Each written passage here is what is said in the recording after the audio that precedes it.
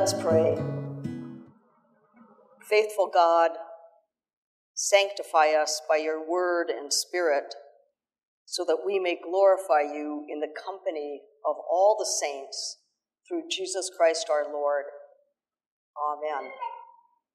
Our first reading this morning is from the book of Ephesians, chapter 4, verses 25 through 32. Listen carefully.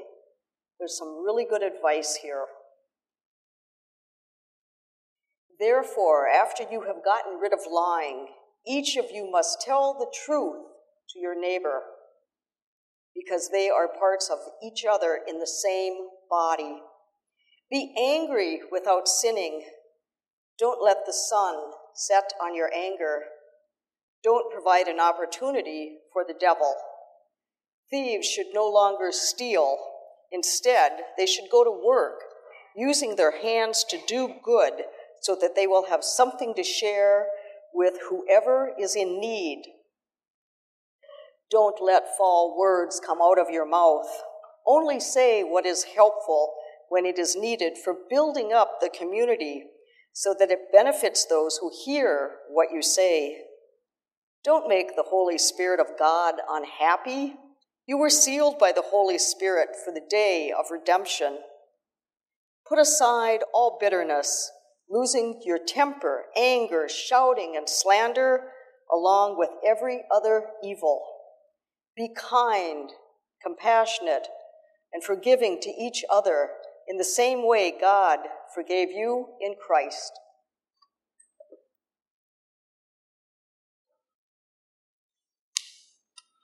We continue this morning with our Ten Commandments series with number 9, all the way to number 9, in Exodus chapter 20. Our commandment is in verse 16, but I'm going to read through the Ten Commandments again as a reminder of where we are in the order of the commandments. Then God spoke all these words. I am the Lord your God who brought you out of Egypt, out of the house of slavery. You must have no other gods before me. Do not make an idol for yourself, no form whatsoever, of anything in the sky above, or the earth below, or in the waters under the earth. Do not bow down to them or worship them, because I, the Lord your God, am a passionate God. I punish children for their parents' sins, even to the 3rd and 4th generation of those who hate me, but I am loyal and gracious to the 1000th generation of those who love me and keep my commandments. Do not use the Lord your God's name as if it were of no significance. The Lord won't forgive anyone who uses his name that way. Remember the Sabbath day and treat it as holy. 6 days you may work and do all your tasks, but the 7th day is a Sabbath to the Lord your God. Do not do any work on it, not you, your sons or daughters, your male or female servants, your animals, or the immigrant who is living with you. Because the Lord has made the heavens and the earth, the sea and everything that is in them in 6 days, but rested on the 7th day. That is why the Lord blessed the Sabbath day and made it holy. Honor your father and your mother so that your life will be long on the fertile land that the Lord your God is giving you. Do not kill. Do not commit adultery. Do not steal. Do not testify falsely against your neighbor. The word of God for the people of God.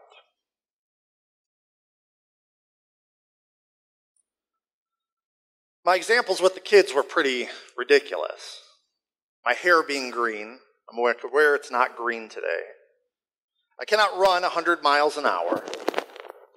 That's not even something I could put a plan together to even try to do. I can't lift a car. These statements seem pretty innocent. They're just for illustrative purposes, but they are technically lies. I was lying about myself in this instance. Lying about what I'm capable of, lying about how I look. But we come to the 9th commandment, and the topic of lying or bearing false witness comes up. Remember, these commandments were given to this new community that was going into the promised land of how they were to live with one another. What were the things that were going to govern them as a community?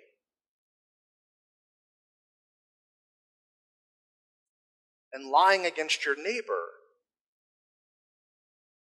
is a pretty important one. We've all lied. It happens. Maybe unintentionally, maybe intentionally, but we've all done it. Does anyone fish here?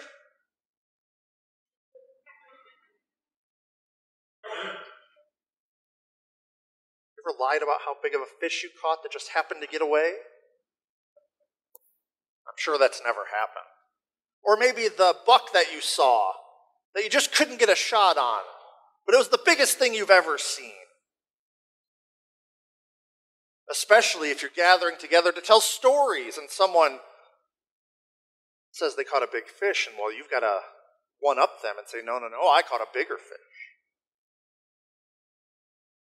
All of that is in good fun, but it's technically lying. I mean, if we're really getting down to nuts and bolts of it. But we've all lied. And we've all probably lied about somebody else at some point. And we don't feel good after we do it. It kind of eats away at us on the inside. But we also don't often go and ask for forgiveness either. We don't admit it. We don't say we're sorry. Lying can destroy a community. And that's why this commandment is here for the people, because lying is that destructive. As someone who's now worked in churches for a while, one of the most destructive forces that moves through a church is gossip. Oh, we love gossip. Everybody loves learning that little juicy tidbit about somebody else. But in a community of faith like this, it can be destructive. Gossip spreads fast, and you can't kind of get in front of it and counteract it. Gossip's just a fancy word for lying. But God knew, and Moses knew, and the elders, as they set up this new community, how destructive it was. And if there's anything we've learned in the last 5 years, probably more than that, is this seems to be rampant in our culture. Social media has made it so easy to lie. And we call it different things. We call it misinformation or an alternative fact. Didn't know what an alternative fact was until recently. But it's gotten so easy to spread lies. We don't even think before we do it because it's so easy to just hit that share button without checking it out first. And it's just fed into division amongst us.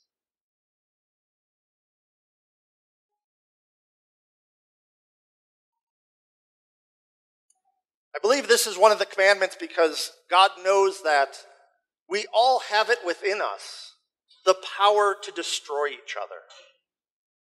We all have it within us, the power to destroy one another by telling lies, by bearing false witness against our neighbors. We can destroy careers. We can destroy someone's life through the telling of lies. And it happens. It happens. Sometimes it happens through someone being accused of a crime that they didn't commit. And then no amount of evidence that's presented will convince people that they're innocent. It comes in many forms. But we all have that power. And with that power comes responsibility. We have to be bearers of the truth in this world. We are called to the truth, to speak the truth, to live out the truth in our lives. And we can't both be bearers of the truth and be complicit in lies that spread. It just doesn't work. So I read this commandment, and remember, we are not the people who heard these commandments. We are not bound to these commandments under the weight of the law. But I do think these commandments still speak to us and to the problems that we face and to the problems of our culture and our community. Maybe no more so than lying. And if we, as followers of Christ, are going to go out into the world and speak the truth of who God is, who we are, who Christ is, then only the truth should come out of our mouth, or we betray that truth.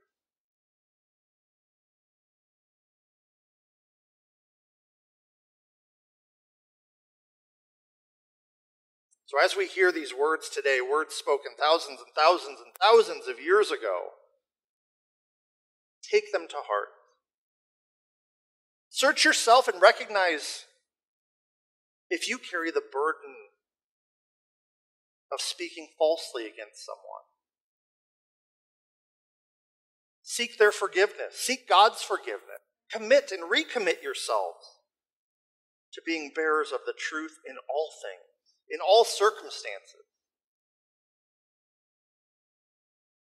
Take the time to pause and know that what you say and do is truthful. And speak out against lies. Speak out in favor of the truth when confronted with them. Friends, this may be the hardest commandment to live out, because breaking it's so easy. But this is vital to our work as a church. This is vital to our being as followers of Christ, and to our witness to the world of who God is. So take that to heart. Take the power that you possess seriously and choose truth. Amen.